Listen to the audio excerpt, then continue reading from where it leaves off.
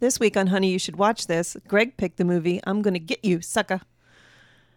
And we have a special guest in the studio today, and we are all gonna weigh ins on this movie. See what I did there? Hit the bell.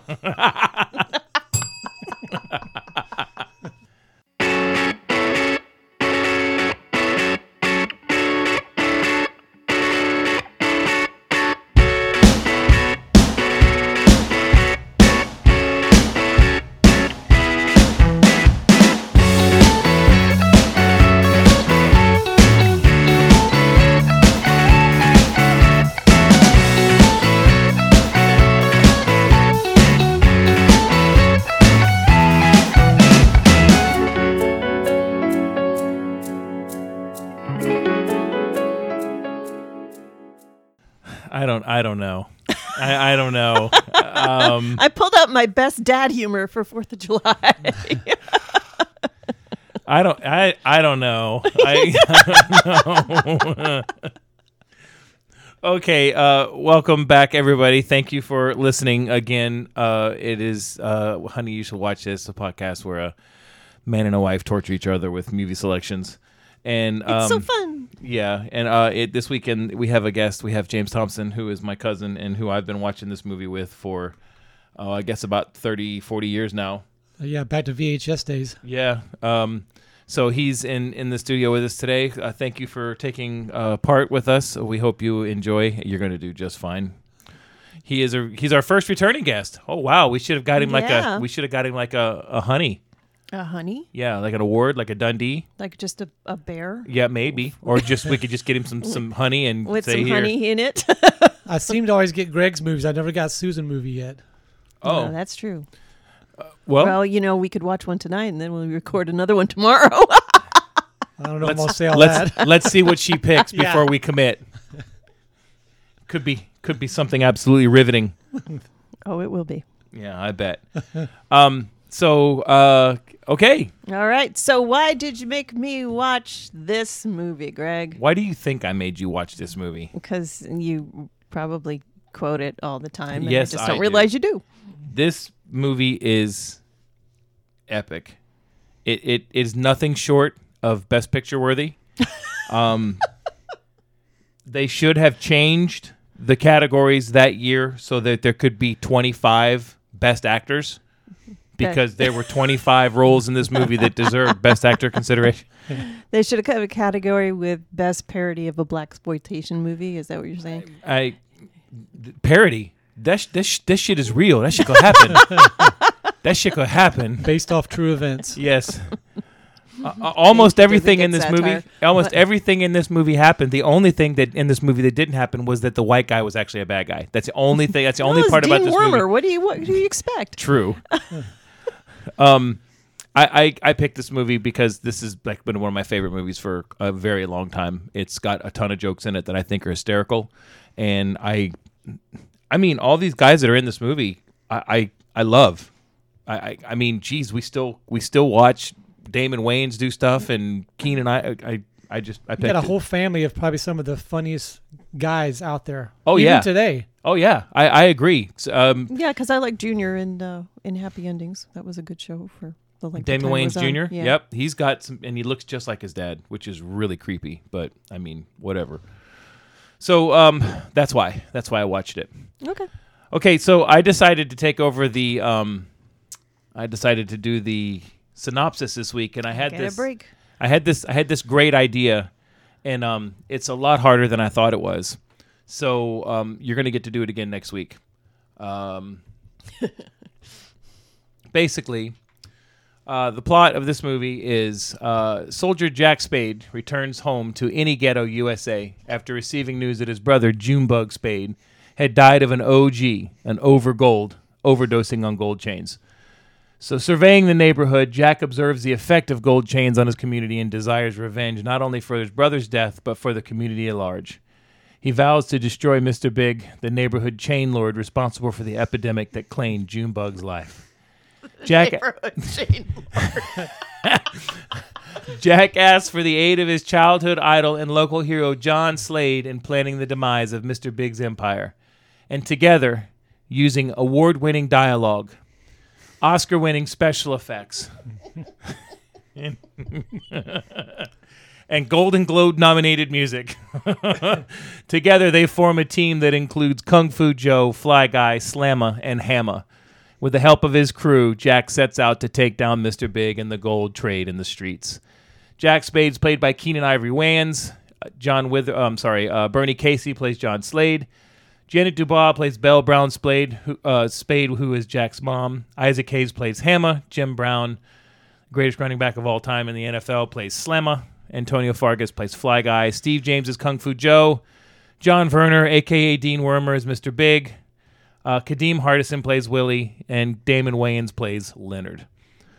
Don't forget Don Lewis. Don Lewis played Cheryl. There are a total. There's like 84 different characters that are attributed with the last name Wayans, and they're all a different person in this movie. And then, of course, one of the greatest moments in the movie is played by the first appearance on screen of Chris Rock.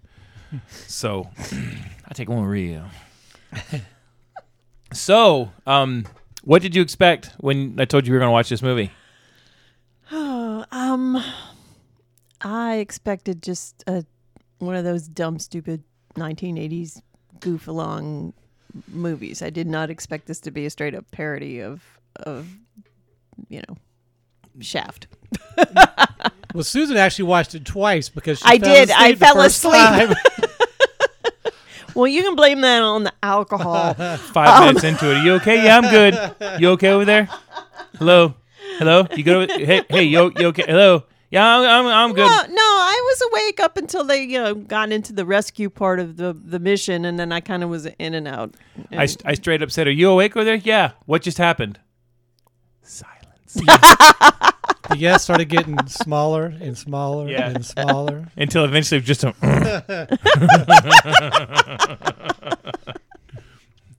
That wasn't because of the movie. That was just because it was, we're celebrating this weekend. So. That's true. 4th of July, so we're having ourselves a good time here. We are on our 30th episode tonight, too, aren't we? Yes, we are. All right. Yeah. So you're in a Look at there. milestone, buddy. Boom. The big 3-0, son. So, we'll just dive right into it. All right. Okay. Go right ahead. I mean, we'll talk about Jack. We'll talk about Jack Slade, the army hero, the soldier boy. Jesus. No, that's what they call him the whole movie. I know. This was Keenan Ivory Wayans' first his directorial debut. I know how to speak. It was sounding like you needed a little bit of help there. I haven't had any alcohol yet today. I'm struggling. This is not going to be a good podcast because my blood alcohol level is dangerously low. So he was he pretty much had run with this idea, got the funding. They did this movie. It was a success financially. We'll get to that later. Jack Spade was he was just a guy that was in the army, and he had left to prove to everybody that he could be somebody. And he came home, and he had mama issues. He was also a secretary. Yeah, I was going to say. Secretary, Prove himself as a man. Yeah. There's a lot of jokes that come out as the movie progresses. He's supposed to be this big badass army guy, and you kind of come to find out that he works in S1, which is admin. He's basically a secretary. He's got darts, or he's got badges and awards for intramural dart champion, surfing, shorthand. Yeah, you missed that part, obviously. No, it's just surfing is odd. No, that's the point. There's no award for surfing. Yeah.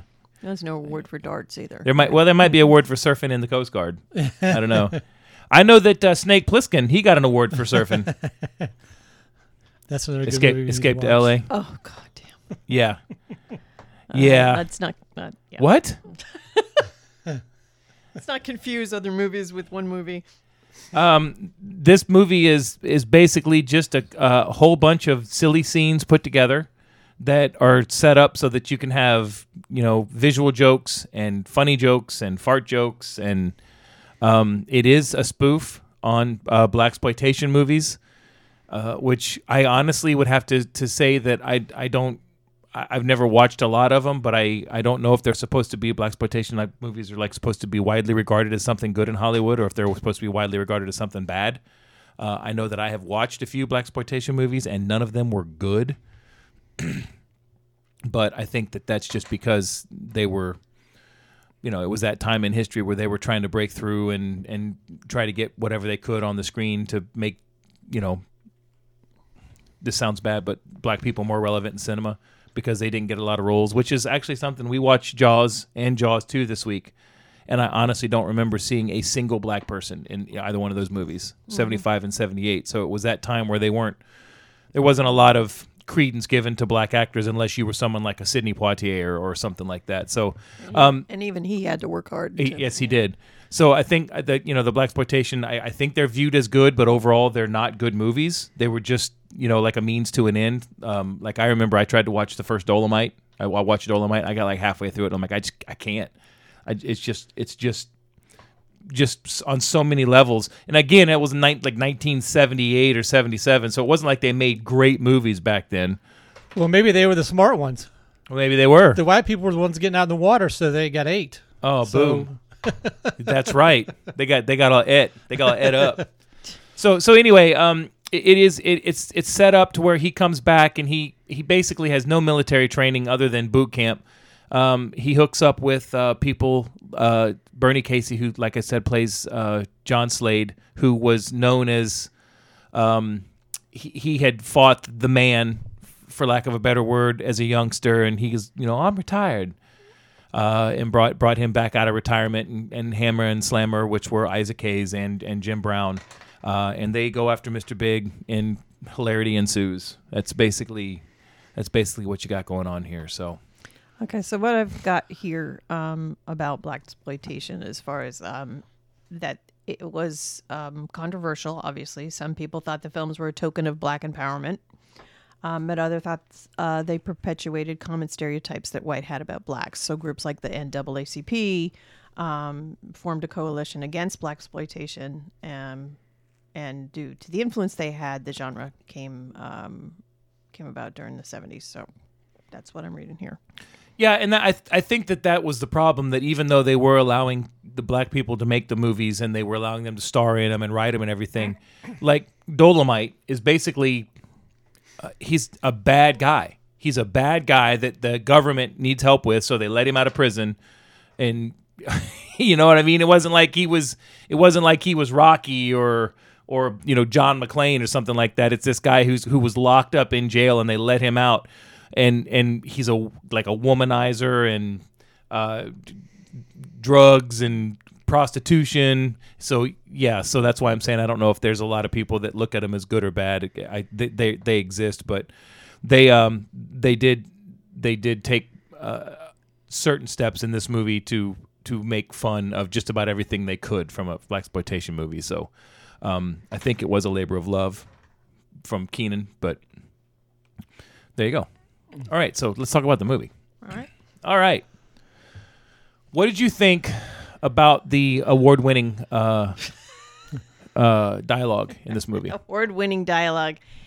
Yeah. Yeah. It won awards. It won awards from me. It won awards. I gave it awards. Well, this is another, and this is why I keep saying we got to start another podcast. This is another one of those 1 stars from Roger Ebert, right? So I think we either have to start a segment on the show, What's Irking Ebert, or we just come up with another podcast entirely where we just watch every 1 star. But we ain't gonna fucking do that. That's a lot of watching. Oh my Lord! It was a little hard to watch in spots, just because it's I like goofy humor, but it was just pow pow pow pow with the goofy stuff. But it was you would prefer that the comedy was serious for a while? No. Excuse me, sir. I need my money back? Well, what was wrong? I laughed too much at the comedy. I laughed. My stomach hurts. I need my money back because this movie was too funny. But it was like a lot of stuff. It was like, let's see what lands, right? Yeah, that's what makes it good. All right, so tell me what didn't land. Let's go that route. Cramps didn't land. Cramps was hysterical.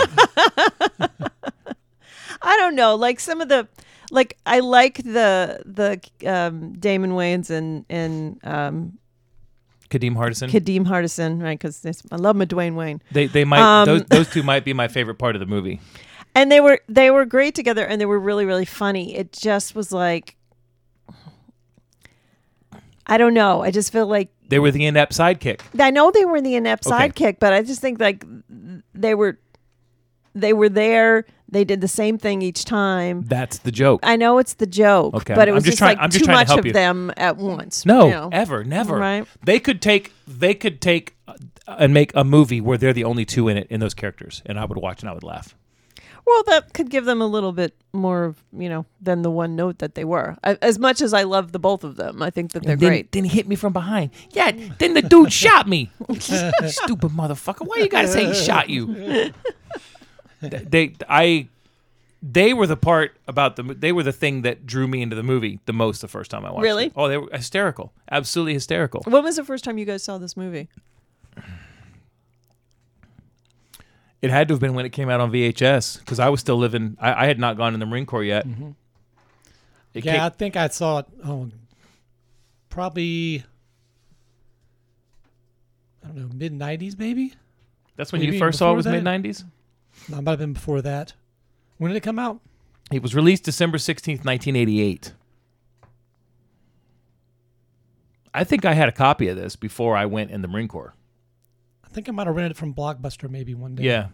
Did this come out before or after Hollywood Shuffle? After.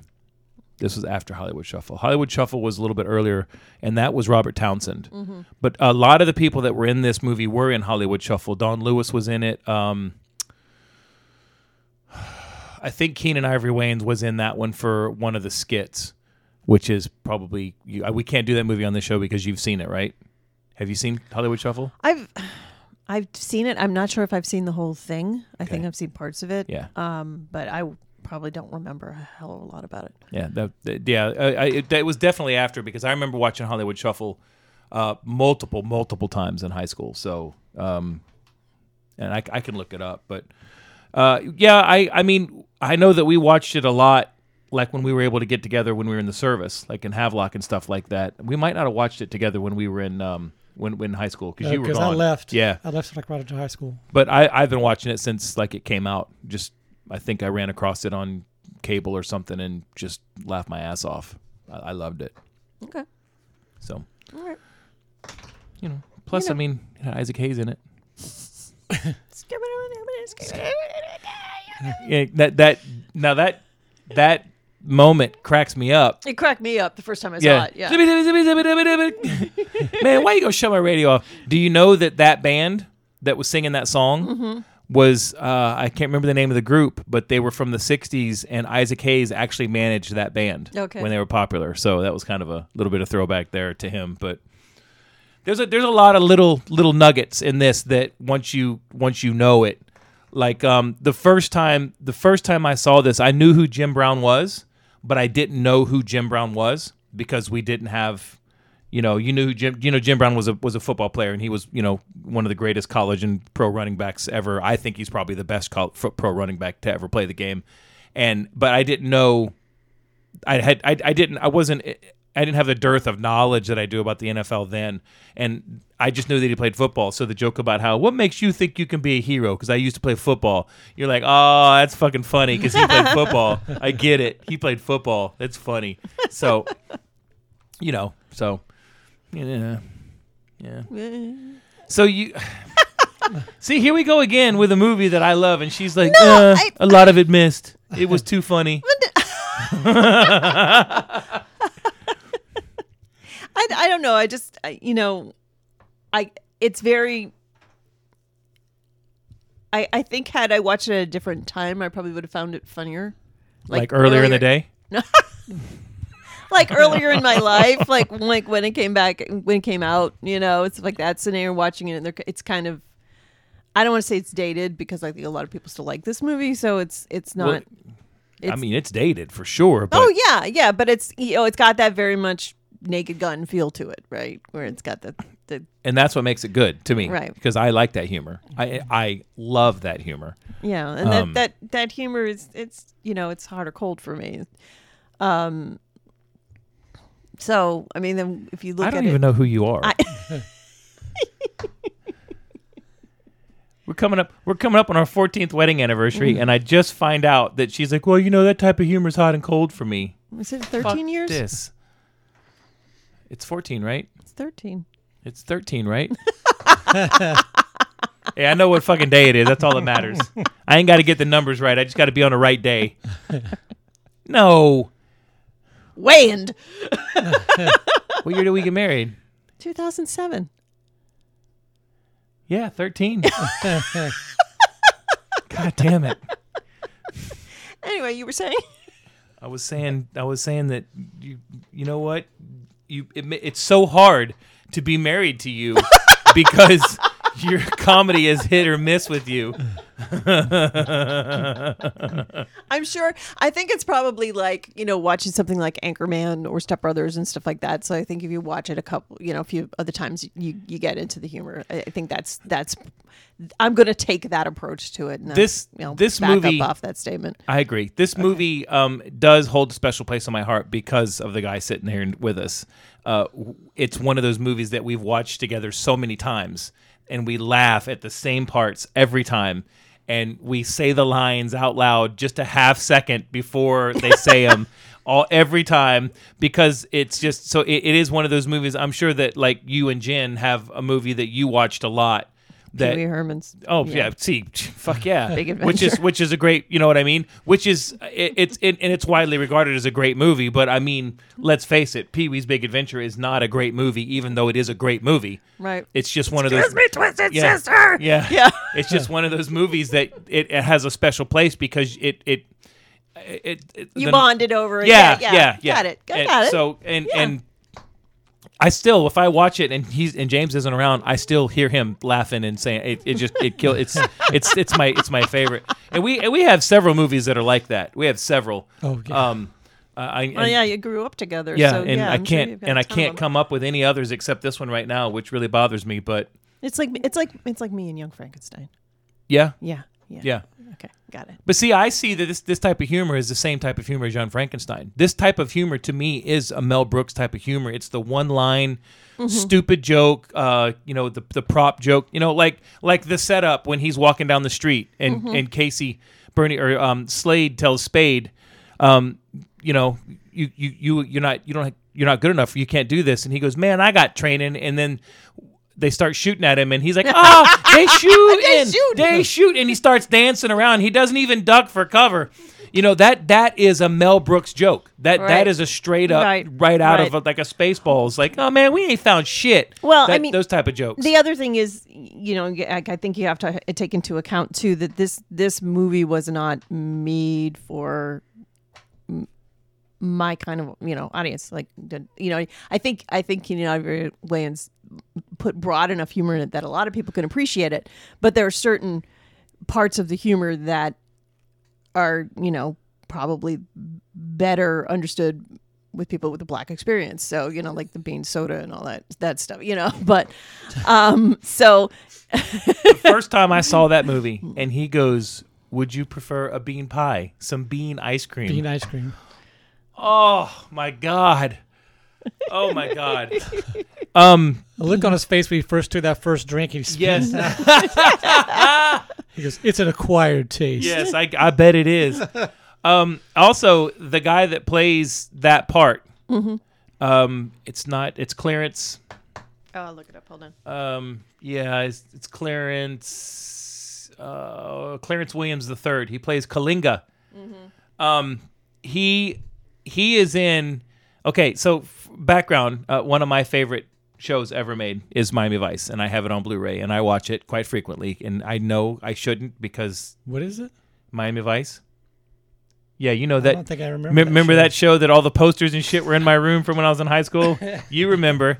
Anyway, Every time I watch this, I have to watch this when Susan's not around because all she does is rail on this. She walks in and rail on it, and to be honest with you, I love ranking on 80s culture. To and bad be acting, honest with you, it pisses me off a little bit because she knows how much I like this, and when I know she likes something, I don't just openly shit on it. Well, there is an episode of Miami Vice that Clarence Williams plays the bad guy. And he's voodoo he's like a voodoo episode, he's like a voodoo priest. And if I'm watching that when she walks in, I look at her and say, "You can make fun of this episode," because it's just. So when I see him as this like empowered guy in this movie, but he was this really weird, demented, fucked up guy in that episode, and it's the two. But when he starts talking about when those two kids are reading that book report, that capital swine, poor white trash. Now, little bit of trivia about that scene. I always knew that they were playing the Brady Bunch theme in the background when they're talking. When he's and at, I just thought that was dissonance at the beginning. That is Eve Plum, who plays his wife, and she played Jan on the Brady Bunch. I did not know that until like just now. That makes it even funnier. But when he sat down and when they're talking about the bean pie and the bean new soup. Jan Brady. Yeah. Oh. I like. There's a lot of people in this movie too that you don't realize that do little cameos, and they are fucking fantastic. And David Alan Grier is one of them. Yeah, David Alan Grier is the best. Well, David Alan Grier, Dag, is hysterical. He cracks me up anyway, no matter what he does. But when he was playing that reporter, and he played that reporter as white as you could play a reporter, oh my god! And by the time he got done talking, Slade was looking at him like, "What the fuck is wrong with you?" Right. I had a little problem with Don Lewis trying to play this wide-eyed ingenue. Since I really only know her from watching A Different World, and that is not her character on A Different World. She is very wise. You used a word that I don't know what it means. What? Ingenue? Yeah. Like the love interest. The it's like when you. An ingenue is when somebody's a first-time starlet, and she's brought in as the fresh young love interest.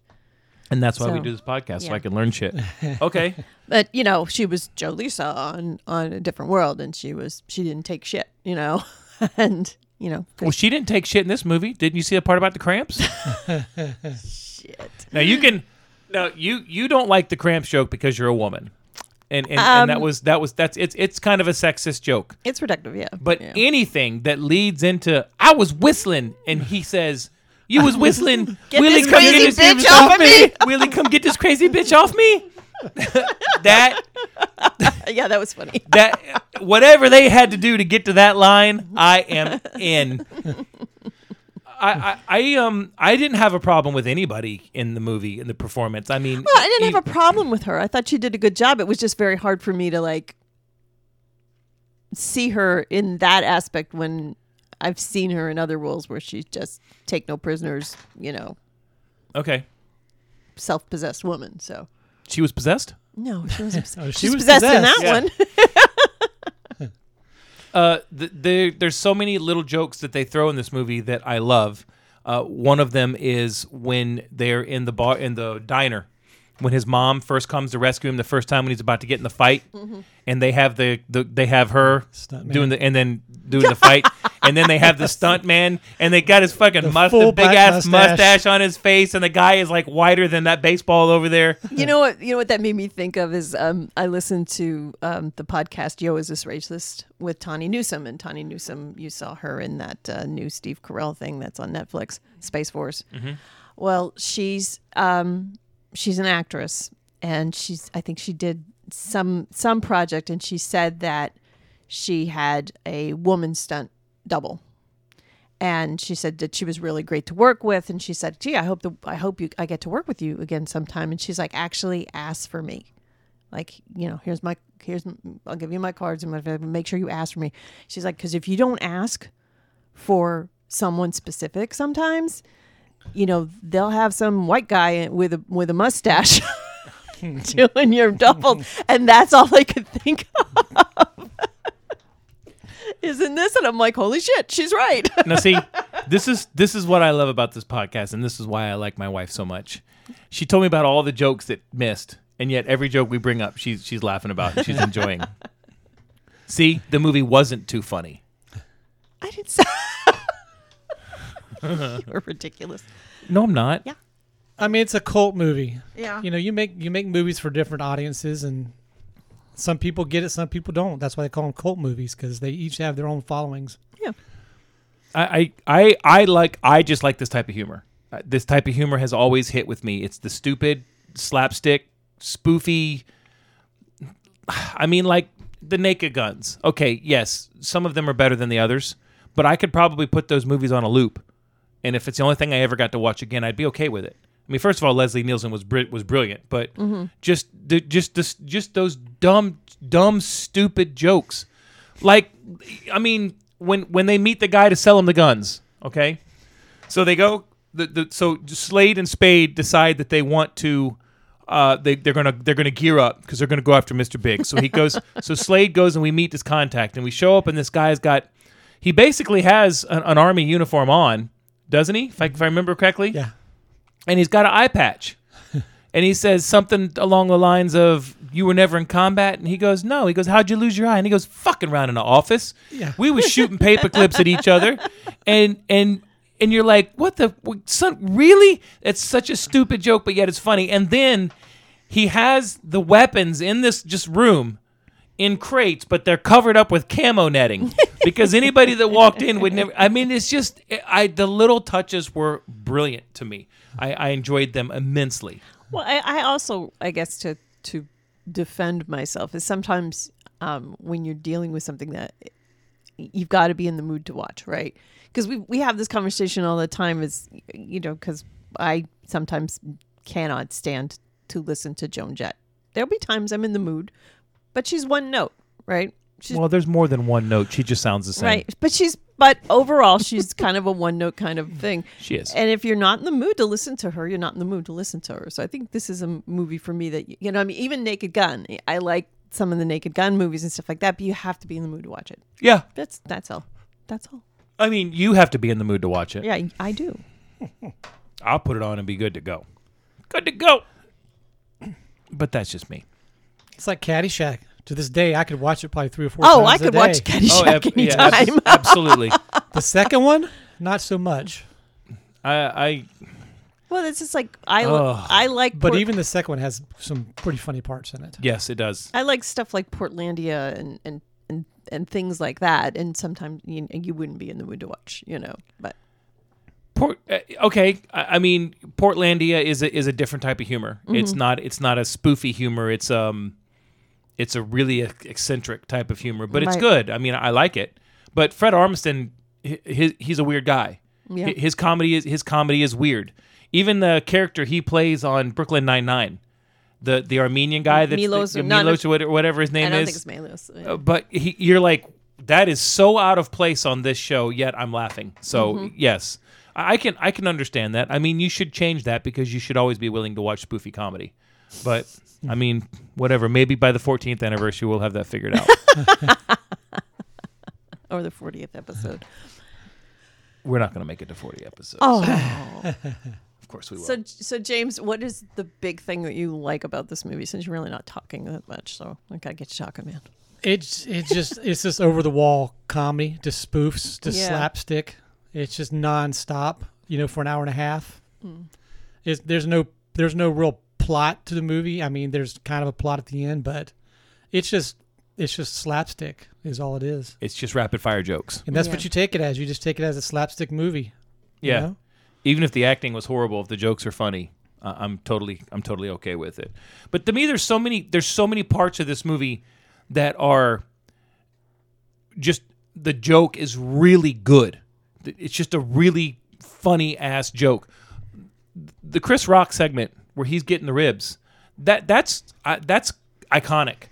That's the biggest scene we talk about, and it's maybe 2 minutes long. Yeah, it is. And that's the only scene that he's ever in. I mean, other than setting up that, you know, Hammer and Slimer have moved on with their lives and stuff like that, it's just so out of place in this whole story. But well, it is kind of out of place, but I think the joke that they're making there is, they're like, I think they're trying to portray him as just a cheap black man. Right. Chris Rock, like as a kid. Oh, come on, just man. Pour some in my Fuck hand. the cup. Pour some in my hand for a dime. And then he counts the change and he goes, "You got change for 100." And he's got this wad of bills. I think it's just a joke making fun of. He's just trying to be cheap. But it was perfection. Both of them, even Isaac Hayes is a national treasure anyway. To watch the look on his face. Yes. When he first comes in, he goes, 1 order of ribs. And he smiles. He goes, 1 order of ribs. He goes, no. 1 rib. He goes, one rib? I sure am hungry. And then Jim Brown's in the back just looking with his arms crossed like. Yeah, he's like, all right, 1 rib. Give me 1 rib to go. All right. Yeah, I also think they were trying to set up that that Hammer and Slammer were boys as well. You know what I mean? That they'd like maintained their friendship. They were the only 2 people in the restaurant. Just joke after joke after joke. The they shoot and joke, and the part at the end where he runs out of ammo, so he pulls a rubber band and a paper clip out. It's just so many that crack me up. Yeah. What? All right, so let's go into the social significance of this film. Actually, I listened to an interview with Keenen Ivory Wayans when he was talking about this film. Okay. They were doing like a film, some film institute or television institute. We're talking about that to him about that and Living Color. And as you and I discussed, that this idea came around from a conversation that he was having with Eddie Murphy. There was a bunch of people together, and he said, we should make like a parody of a blaxploitation film. And Eddie Murphy actually came up with the name "I'm Gonna Get You, Sucker," and excuse me. And so they were just kind of throwing around ideas, just like guys do when they're sitting around and just throwing shit out there.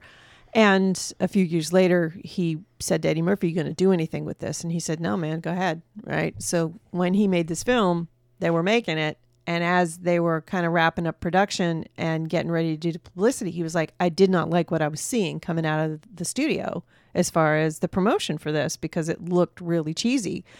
And so what he found out is that the film company had a video contract where they had to have so many films go straight to video. And this is what this was slated for. This almost didn't see theaters. And he said, I don't know how I got the balls to do this, but I went, to the studio and said, there really hasn't been that many films in 20 years where you have an all black cast. And when something like that comes out, you are going to want to see yourself on screen. So you need to put this in the theaters. So what they did is they didn't put it in major markets. They put it, like it didn't go in LA and it didn't go into New York. And I think it was like Baltimore and a few other places. And when they released it, it was up against Twins, right? Twins came out that weekend. So when it got released, number 1 was Twins. Number 2 was I'm Gonna Get You, Sucker. So what they ended up doing is they decided to try another market. So they opened it up in New York against January Man. And January Man was playing on 1,500 screens. Okay. I'm Gonna Get You, Sucker was playing on 200. That weekend, January Man made 1.9 million. And I'm Gonna Get You, Sucker made 1.6.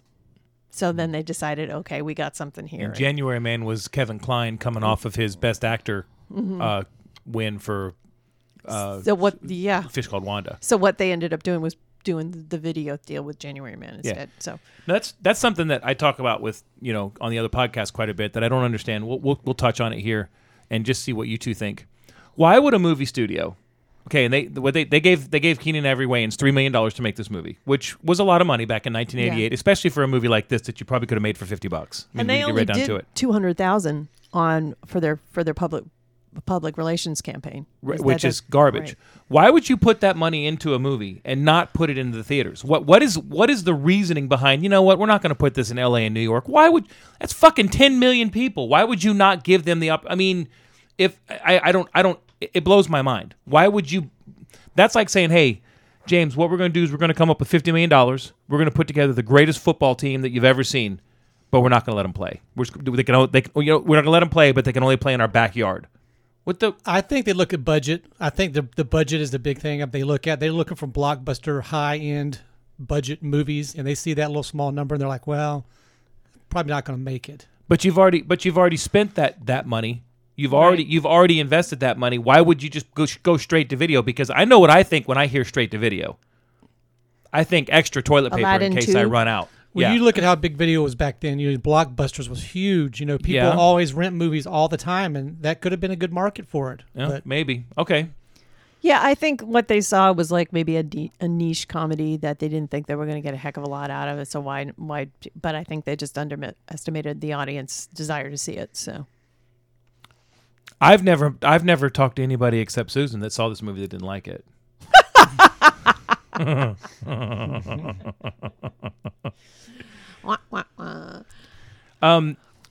that I think about it, I didn't really, catch up on what it came out with, but Twins, I actually remember seeing this in the theaters now. I saw that piece of shit too. So I'm talking about I'm going to get you sucking. Oh, I saw Twins.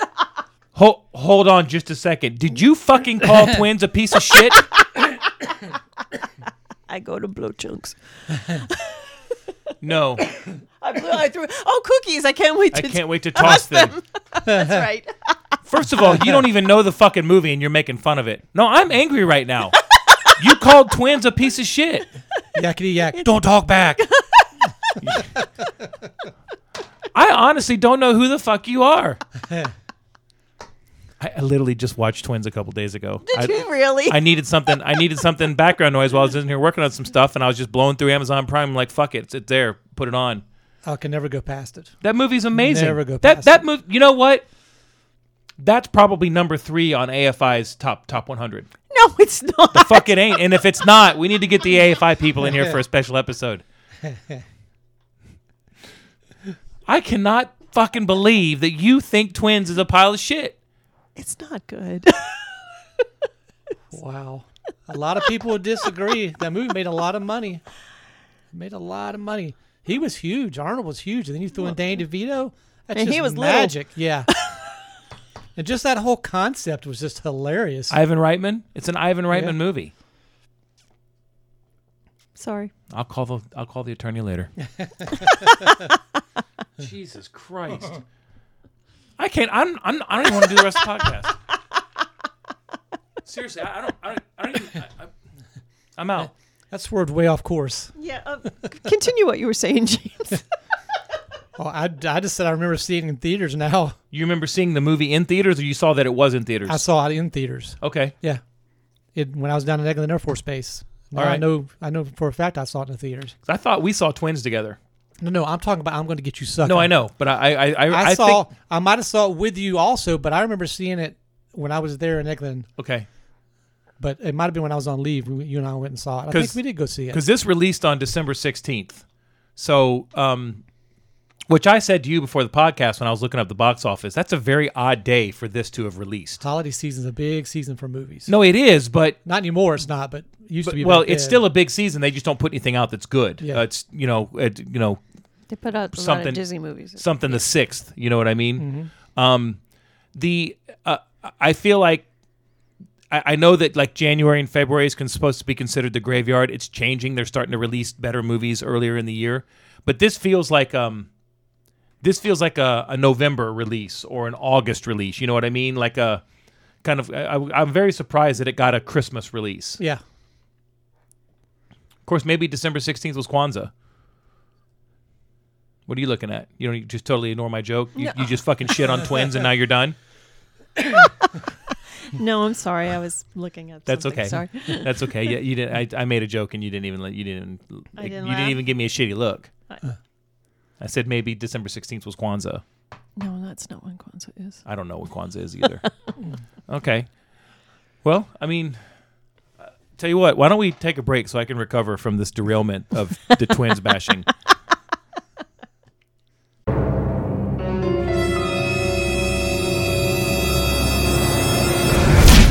Hello there. Do you like movies but feel overwhelmed by the avalanche of titles available every week in the theaters and on streaming services? Do you struggle with justifying the increasing cost of movies at the theater or whether to pick up another streaming service? Well, I have a resource for you. One Movie Punch. your movie review podcast for currently playing, newly streaming classic and cult movies. One movie per day, every day. We track the theaters, streaming services, and the occasional physical release to find the best movies currently available. We watch every film, then distill it into a short 3 to 5 minute review and publish a daily podcast. And now with year 2, we've gone spoiler-free for all movies within the last 3 years and bringing on a team of reviewers with brand new perspectives and selections. Want more information? Head over to www.onemoviepunch.com to subscribe to the daily podcast. You can also follow us on Twitter and Instagram at OneMoviePunch and Facebook at www.facebook.com/OneMoviePunch. We'll see you there.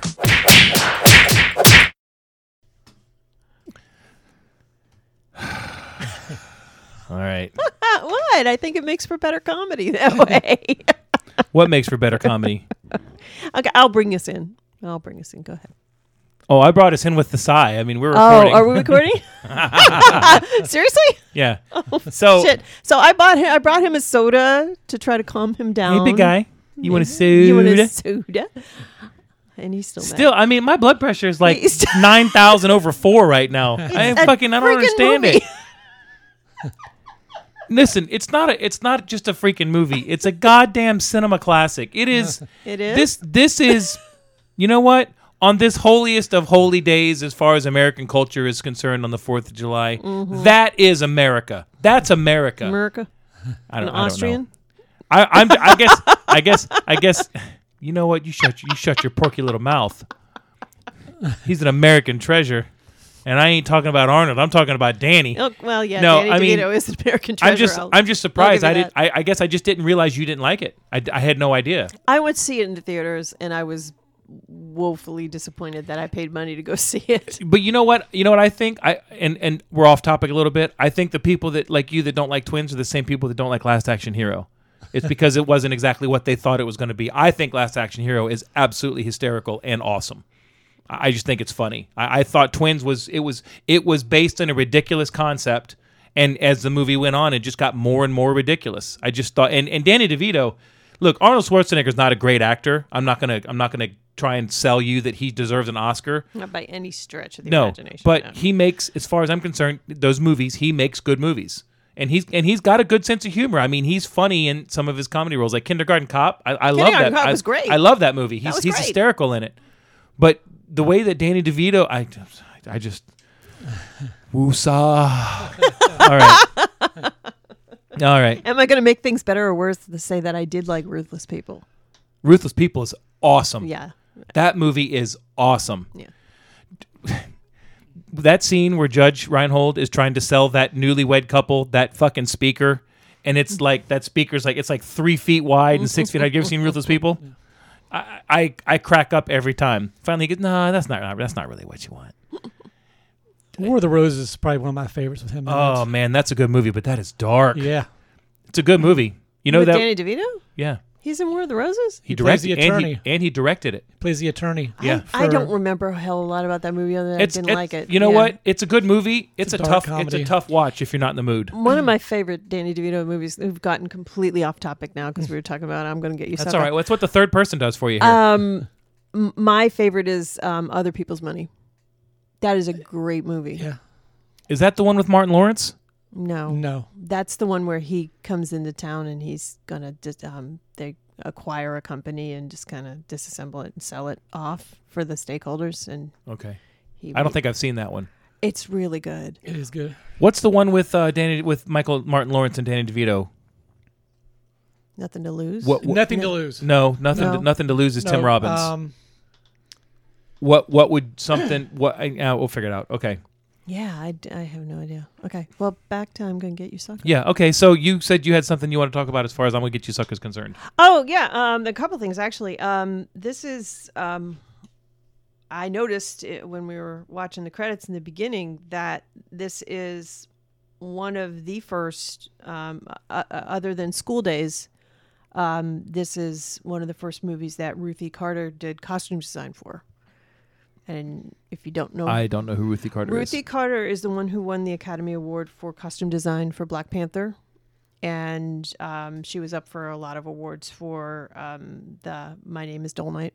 She actually won a few, but none of the big ones like the Emmy Awards or whatever it would be Emmy or Academy. I don't know if what My Name is Dolomite would go under, but yeah, she's very much a staple in Spike Lee's movie making cash. So, Love and Basketball, she did. Let's see, Black Panther, Dolomite is My Name. Oh, she's going to be doing Coming to America too. Makes sense. Whenever that makes it here. Yeah. 4 years she from now. did Do the Right Thing, More Better Blues, House Party 2. There's a winner. Boom. Little Kid and Play. Jungle Fever, Malcolm X, Crooklyn, Money Train. Yeah. Great White Hype. So she's... Oh, don't even put that on your resume. Holy shit. 2000 Shaft. Speaking of another movie that James and I saw in the theaters, the Great White Hype. Oh my God, that movie was so we were bad. just talking about that just the other day too. Which doesn't surprise me though, because Damon Wayans was in that. The movie was What's the Worst That Could Happen with Martin Lawrence and Danny DeVito. Okay. So I also looked at because we often bring up the name of Roger Ebert a lot. We're looking at these things. I have a thought on Roger Ebert when you're done. Yeah. Well, I think one of the things here's a paragraph from his review of the movie that I think gets to the heart of why he rated it so low. He said, the problem is the satire in this movie isn't aimed at racist cliches and stereotypes. It emulates them. In other words, if you always thought Superfly was an objectionable stereotype, this movie encourages you to laugh at the Fly Guy character, but there is no new satirical edge to shed any fresh light on the subject. That's what's irking Ebert. Sorry, dude, I disagree. I mean, to me, when you take a character like Jimmy Superfly Snuka, nothing really, nothing. All right, fuck. When you take a character like Superfly, yeah, and he was in the movies, and yeah, he was this pimp and all that stuff. Pimp of the year. Fly Guy was Pimp of the Year. I don't know. I don't know if Superfly was Pimp of the Year. Yeah, but what was the song? You Better Have My Money. He's the pimp of the year. When Bitch he better says, have my money. my bitches better have my money. Yeah, there you go. Not just half, but all of my cash. Because if she don't, I'm going to put my foot dead in her ass. The man's a Shakespeare. I mean, the fact that you put him in that situation shows you that you realize how ridiculous that stereotype was, and now you're making fun of that stereotype. Right. You don't have to say, oh, I mean, so what did Ebert expect? That they take a guy and they put him in a really nice 3-piece suit and he had a Harvard law degree? I don't get it. I mean, sometimes Ebert just is a grouchy guy. Here's my thought on Roger Ebert. I think my thought on Roger Ebert, as we have done this more, I used to think that he was like this really great movie review guy, and I know that he was well respected throughout, and he was a good person. But to me, he's just like every other critic that when they watch a movie and it doesn't hit with him, he shits on it. He doesn't say, you know what, this movie did some things right, it did some things wrong. It's not for me, but if you like this type of comedy, you can go watch it. No, one star. Come on. 1 star? Do you know what's 1 star? Jaws the Revenge. That's 1 star. Because that movie was fucking garbage. And we can come up with 100 more. But this is not a 1-star movie. Kids in the Hall Brain Candy is not a 1-star movie. You may not like it, but that doesn't mean it's a shitty movie. It's just not for you. I mean, I wouldn't call Brain Candy a 4-star movie either, but no, probably 3 3/4. Somewhere in between. It's definitely got to be better than Twins. Okay, I'll give it that. Yeah, I figured you would. Well, that's why when you look at a lot of movies, when you see the critics and you see the audience, a lot of times they're way skewed. Mm-hmm. So it's just what you like to watch. That's what it's all about. And there's the anomalies out there. Like I just realized yesterday, I had no idea Battle Los Angeles has a 38 review from the audience, and I don't understand it because that movie to me is incredible. Mm-hmm. But there are movies that I think are really shitty that get like 94s. So. Well, like we said, Harold and Maude was a 1-star review. Yeah, it was. You know? Thanks, Robert. That's Roger and Ebert. I Brangelina him. You Yeah. you just no, you smooshed him. You didn't Brangelina, you just smooshed him. Robert. He's a Robert. One of the things that I did not know about this movie that I caught on this watch, well, actually this watch and a half, because I went back and watched the second half with Susan again, because it's, the fact that I got to watch it on TV with her. I knew that Damon Wayans and Keenan Ivory Wayans were brothers, and I know that the two younger brothers, Sean and Marlon Wayans, have put several movies out. I was not aware that Kim Wayans was the girl in the movie that sings "When the Saints." I got the joke about how she's the director's sister, but I did not know that Keenan Ivory Wayans was the director. Okay. Also, Sean and Marlon are in this movie when Fly Guy comes out of the jail when he's released, and they're like, "Damn, look at what that dude's wearing." The first two that make fun of him are Sean and Marlon Wayans. Okay. There is another Wayans sister who is a customer at the bar in the cramp scene at the diner. So there's a lot of them. There's a lot of They them. just sprinkle them throughout. Yeah. There. I'm surprised Damon Wayans Jr. wasn't in this one. I don't think he was. Yeah. Yeah. Anyway. Yeah.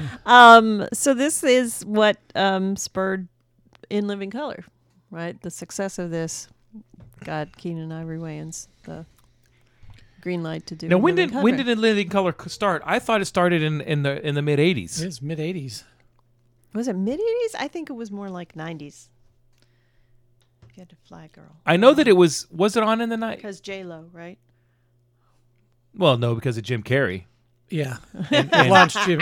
You know what? Launched Jim You know Carrey, what? too. You might be. I think you're right. I am 80, right. 89. I don't remember watching In Living Color when I was still living at home. I remember watching it when I wasn't at home, and I left in 1990.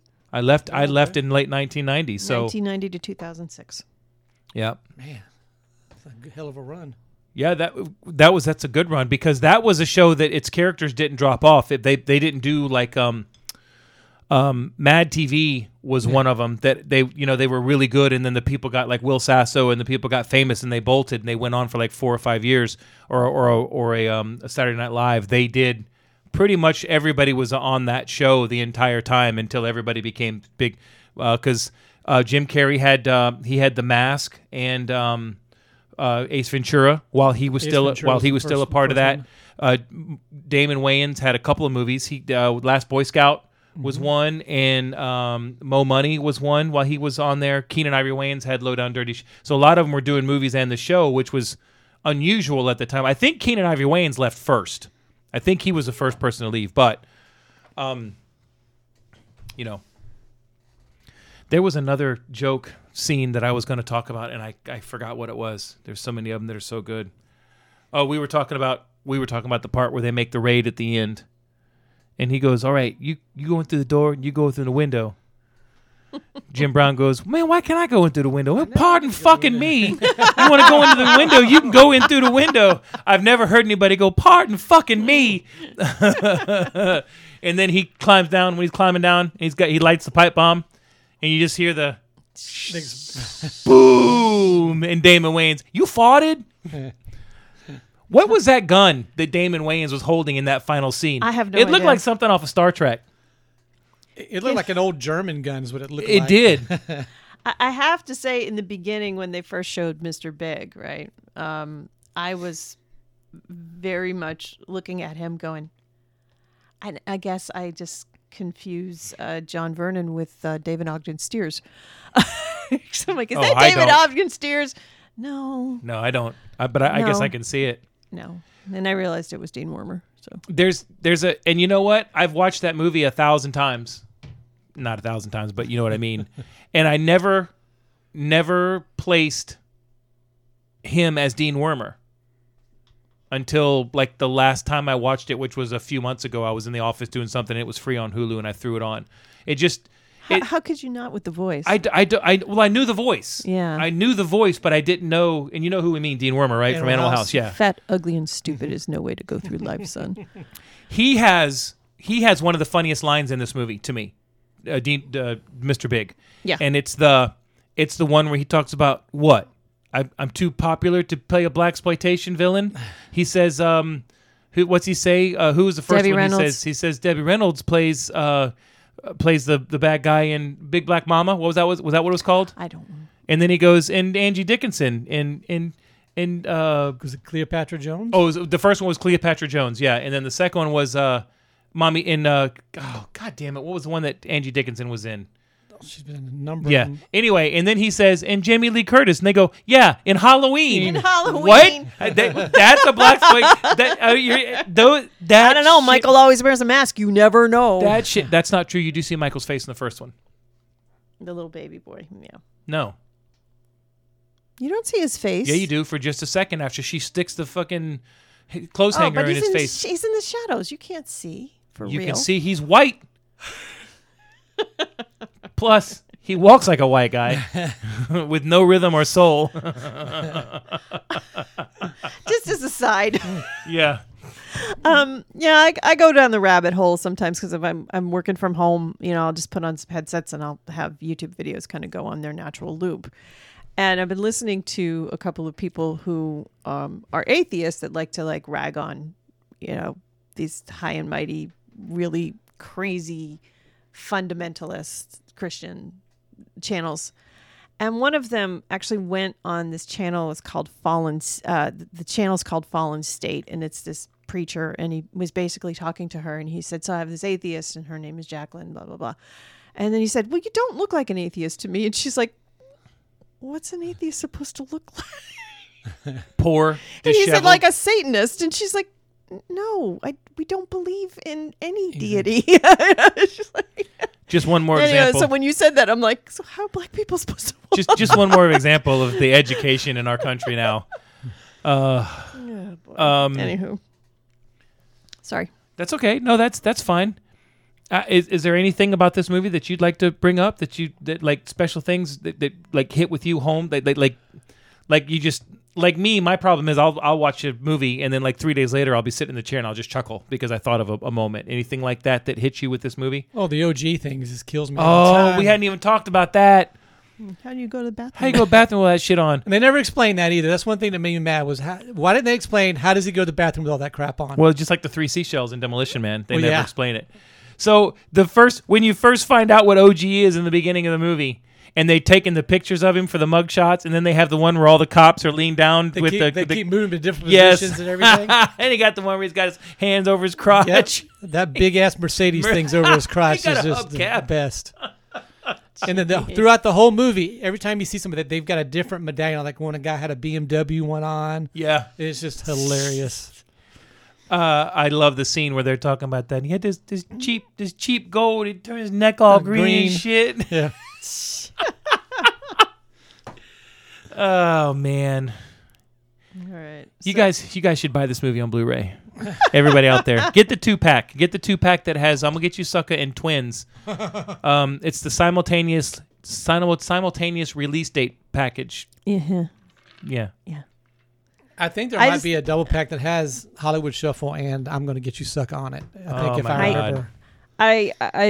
I did kind of snark a little bit when you got Slade walking through the streets with his band because he needs to have his hero theme music, and you've got this. I mean, it's just his theme song is just a straight rip off of Shaft, right? It's not a straight ripoff of Shaft. It is Shaft. It is Shaft. And do you know why? Because Isaac Hayes let him have it. There you go. There you go. Isaac Hayes wrote it.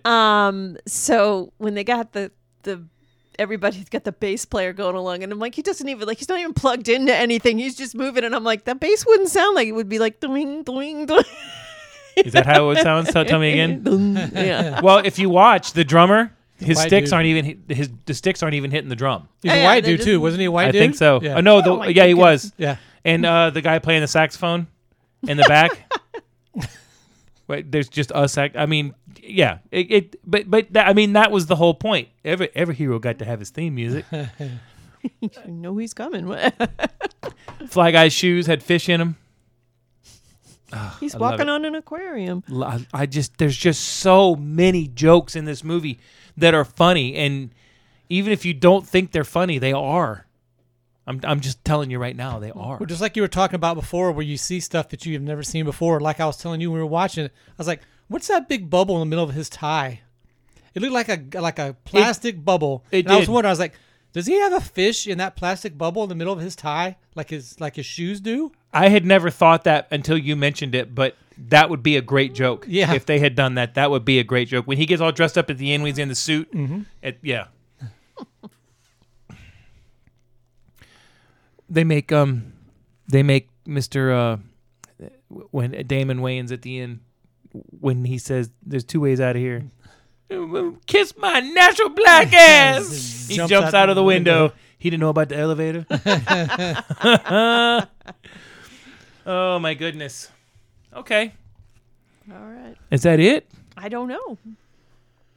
This was your pick, so I was leaning heavy on you to have some insight. I was leaning heavy on James. Oh God. I mean, James, shit. We talked you got 20 it in your minutes. keep, dude. We talked 20 minutes about twins. We haven't talked about this movie at all. I can do box office if you want. All right. All right, we'll go ahead and do box office. Let me pull it up here. The budget was $3 million for this. He was able to secure that from the studio. And as you mentioned, it did okay. It hit some snags at the beginning. It did $14 million overall at the box office, but its opening weekend was $585,000. So once it got the wider release, I'm sure it did significantly better. I think that the video sales of this have driven it as well because of the popularity of Damon Wayans and Keenen Ivory Wayans and the In Living Color thing probably. Yeah, I'm sure I'm sure spurred that video of course it sales did. and It finished. syndication and different. It was released December 16th, 1988. So we're basically going to be doing where it pulls in for 1989. And it pulled in at, 70. It was 75th, right ahead of The Land Before Time and right after Great Balls of Fire. The funny thing about it is some of the movies that it beat out, Who's Harry Crumb? It beat out Who's Harry Crumb? Who's Harry Crumb only made $10 million, which is disappointing because I thought that movie was hysterical. Police Academy 6, City Under Siege. I can't believe it beat that. I mean, that movie was incredible. Halloween 5, The Revenge of Michael Myers, only made $11 million. Friday the 13th, Part 8, Jason Takes Manhattan, the musical, was just ahead of it at $14 million. Pink Cadillac was right there in the area. That was not a good movie. No, it wasn't. No, and well, I mean, But you think Clint Eastwood? I mean, he's yeah, And wasn't Madeline Kahn. It was Bernadette Peters, right? yeah. I think so. Yeah. The number one movie of that year was Who Framed Roger? No, it was Batman. Was 1989 was Batman. That we're going off 1989 because it was only released in '88 for 2 weeks. It actually made in '89. It made 11 million. It made 11,023,000. So it made 2 million In 2 weeks. in its 2 weeks, and which is That's not well bad for that. 1.4 came from the what she was saying about how we put it out in New York. And no, not bad. I mean, listen, I hear these people talk about all the time in the industry about how it only made $14 million, so it was a flop, but it made $3 million. It cost $3 million. If you give me $3 million and tell me that in a year that $3 million is going to be $14 million, I'm all in every day. I will make that investment twice on Sunday. So, and look, the number one movie of the year that year only made, I say only, $251 million. Now that was Batman. So it wasn't like these movies were making $1 billion consistently back then. $14 million in 1988 was... That's huge. I mean, the Batman's numbers are astronomical because I remember the lines to try to get into that movie. You couldn't even get into it. Yeah, I bought my tickets for the opening night of Batman at noon the day it came out, and I got there like 5 minutes late and ended up in the front row. So it was rough. It was brutal. I saw it in the theater. They had 6 theaters, and they were showing it in every single theater, and you couldn't even get into them for any show. Mm-hmm. It was backed up. So, I mean, especially for a movie that only had a $200,000 marketing budget and was not promoted by the studio at all because they were going to put it straight to video. I mean, I call that a success. Fuck you, Ebert. I'm just kidding. I don't mean that. All right. I mean, really, is that it? Well, we got our top 3. All right. I guess let's do our top 3. Guess Nothing goes else. first? Nothing else you want to talk about for the movie here. Nothing Well, else you I can don't think think so. of. I mean, Jokes we missed. No, Oh I mean, no. We do have a scene we got to talk about. uh-oh. We got to talk about the scene with where he goes to have sex with a girl. Oh no! Now you're gonna take one from me. Candy, Cherry, whatever her name is. Cherry. Yeah. Okay. Why? Never mind. Well, I think you're stepping on James's. I probably am. Well, no, that's Yeah. that's the one scene that I thought Susan would lose it when she was. That just you started thought it was really laughing. funny? Yeah. I actually seen that scene before. Oh, you had? Yeah. That was where she walked in. She'd seen part of that was the part she had seen. The one scene that she laughed the loudest at was when Slade No. came home. Okay. Never mind. I'm not allowed to fucking say anything, but I can be told. Oh Twin yeah, when sucks Slade balls. came home and all his shit was just like, is that what you're talking And about? she says, "I left your room just like you left it." He's got like dead hamsters. Yeah. Okay. All right. So All right. Sorry. that's all right. I thought you were going to say something else and step on my top 3. So, anywho, we wouldn't want to step on anybody's anything. Do you want me to go first? well, I mean, we usually have the guests go first, but James pointing at you. James, So. want to go first? You want me to go first? Go ahead. You want me to go first? All right. My number 3 was the whole. I can't. You know what? I can't do that because I know that's one of yours. Okay. I loved the initial discussion with Damon Wayans' character and Kadeem Hardison with Mr. Big when they were talking about but then the soldier dude. What? You didn't fuck the fucking dude. He said, yeah, and then he shot me. I loved that whole scene. I loved the see, I left 2 of mine off here because I knew that they were going to be used by somebody else. Why don't you do your 3 and I'll add 2 more, James. Go ahead. Okay, we're on. We've seen this movie so many times. Our top 3 are probably going to be almost exactly the same. Close. My number 3 was probably the first sequence that came in when they saw him laying there with all the gold on. And it just kept going. Every time he showed the picture, everybody was like, well, how does he go to the bathroom with all that stuff on? It makes me laugh to this day. I like that very much, yes. So that'd be my number 3. Okay, he's already crossed 1 off. Let me keep going? Yeah, keep going. My number 2 would be the cramp scene. The ending of it. He's like whistling, and he's like, what you saying, whistling? Keep I was this whistling. bitch off me. You was whistling, hey, Willie, come get this bitch off me. This crazy bitch off me. Because he was already beat down from getting thrown downstairs. He had like a neck brace and everything on, so it was just kind of funny. Yeah, Yes. leg in a cast. Yeah, my number 1 is when he took the girl from the bar to the room, and she just starts popping off body parts. And when she pops the leg off, he's got his leg. He's trying to scoot his jacket over. Yeah. She pulls out her falsies. He's like, they're not even the right color. And he gets back to the bar. He grabs a thing of whiskey and just shoots it down real quick. He goes, well, that was fast. He's like, yeah. Okay. So, yeah, those are my top 3. All right. All right. You wait on me? Yeah, go ahead. All right. Well, you know, one of my favorite parts is when when Hammer and Slammer are driving along in the car and they're listening to that song. It was Was it Lazing in the Grass? Is that the name of the song? Lazing in the Grass. I think so. I can't remember the name of the group. So Isaac Hayes starts going, but it's just funny. Just funny with that voice. So, the other one is the Rambo scene where he's cauterizing the damn it. little cut on his finger. All right, I got to come up with another one. That made me kind of snicker out loud the first time I saw it. And the one where Kung Fu Joe gets pulled over and they're like, in the car is like, your door is ajar. Please close the door. Your door is a door. Is a Close, jar. I said close the goddamn No, door. yeah. I forgot about that. I said close the door, dickhead. Yeah, that's right. I really like that scene too because it's I am Kung Fu Joe. He says I have master of karate, jujitsu, something, and all kinds of other shit y'all ain't never heard of. He goes from Asian to ghetto. Oh my God! All right. All right.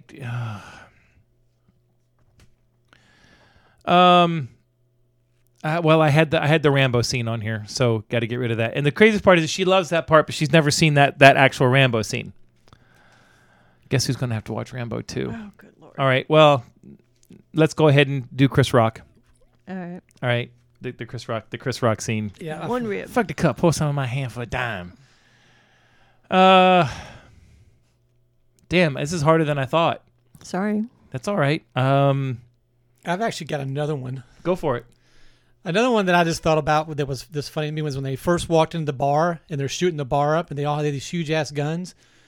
And what's his name? Ninja Joe, whatever his name is. He's like sitting there throwing stars. Yes, when they're shooting everybody. It looks like you just lost your leg line. He's throwing Chinese stars. Yeah.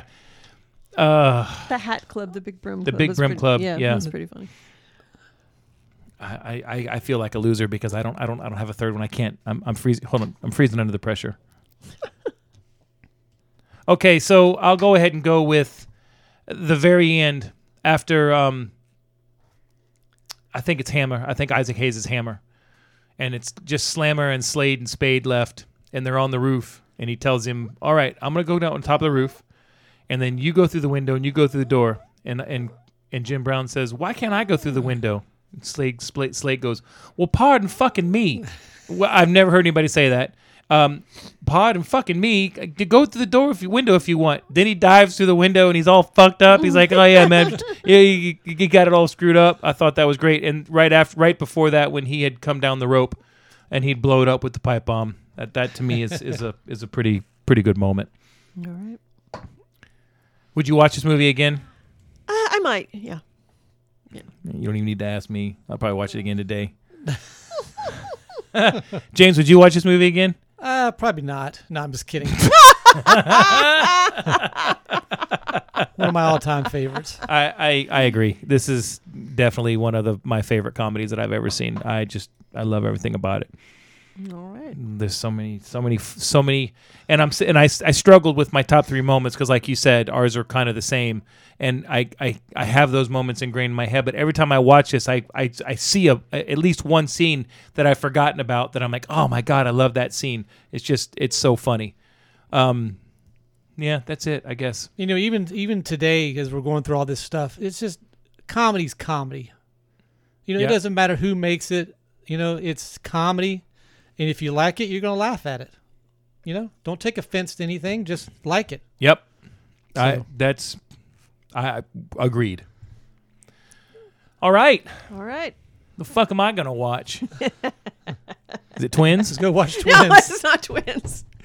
All right. So I'm hesitating. I said that wrong. What movie are you going to have me watch? I went into this with a lot of certainty. Now I'm hesitating. No. So, do it. Just, all right. just roll with it. I'm going to take your parody and meet your parody with a parody. Oh, Jesus Christ. All right. I have to watch something from the 20s. No. I'm kidding. No. We're going to watch Attack of the Killer Tomatoes. Oh, okay. I've never seen that. I want to see it. I might have saw that a long time ago. A long time ago for me too. Yeah. But is it called Attack of the Killer Beefsteak Tomatoes, or is it just Attack of the... It's a cherry tomatoes. Tomatoes and, yeah. I don't think they're right. Real small tomatoes running around killing people. All right. Have you seen it? I remember seeing it a long time ago. It's really cheesy. It's super cheesy. It's great. It's real cheesy. All right. I'm talking like actual cheese on the top of tomatoes. Oh, yeah. B movie all the way. Low budget. It's perfect. Yeah. Okay. All right. Cool. Sounds good to me. All righty. James, anything else you'd like to say? No, thanks for having me. Oh, it's been a blast. Anytime. We'll see you again next week. All right. You want me to do the spiel? Do the spiel. All right. This is the time of the podcast where we like to tell you that if you'd like to follow us, you can follow us on social media, on Twitter and Instagram. The handles are both at HoneyWatchThis. We do have a Facebook page.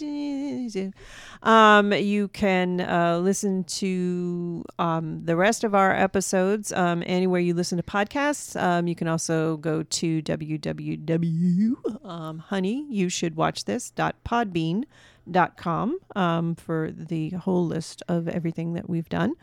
If you're listening to us, please subscribe wherever you're listening to us. And if you're listening to us on Apple Podcast, give us a little rate and review. You can also always slide into our DMs if you have suggestions for movies you'd like us to do.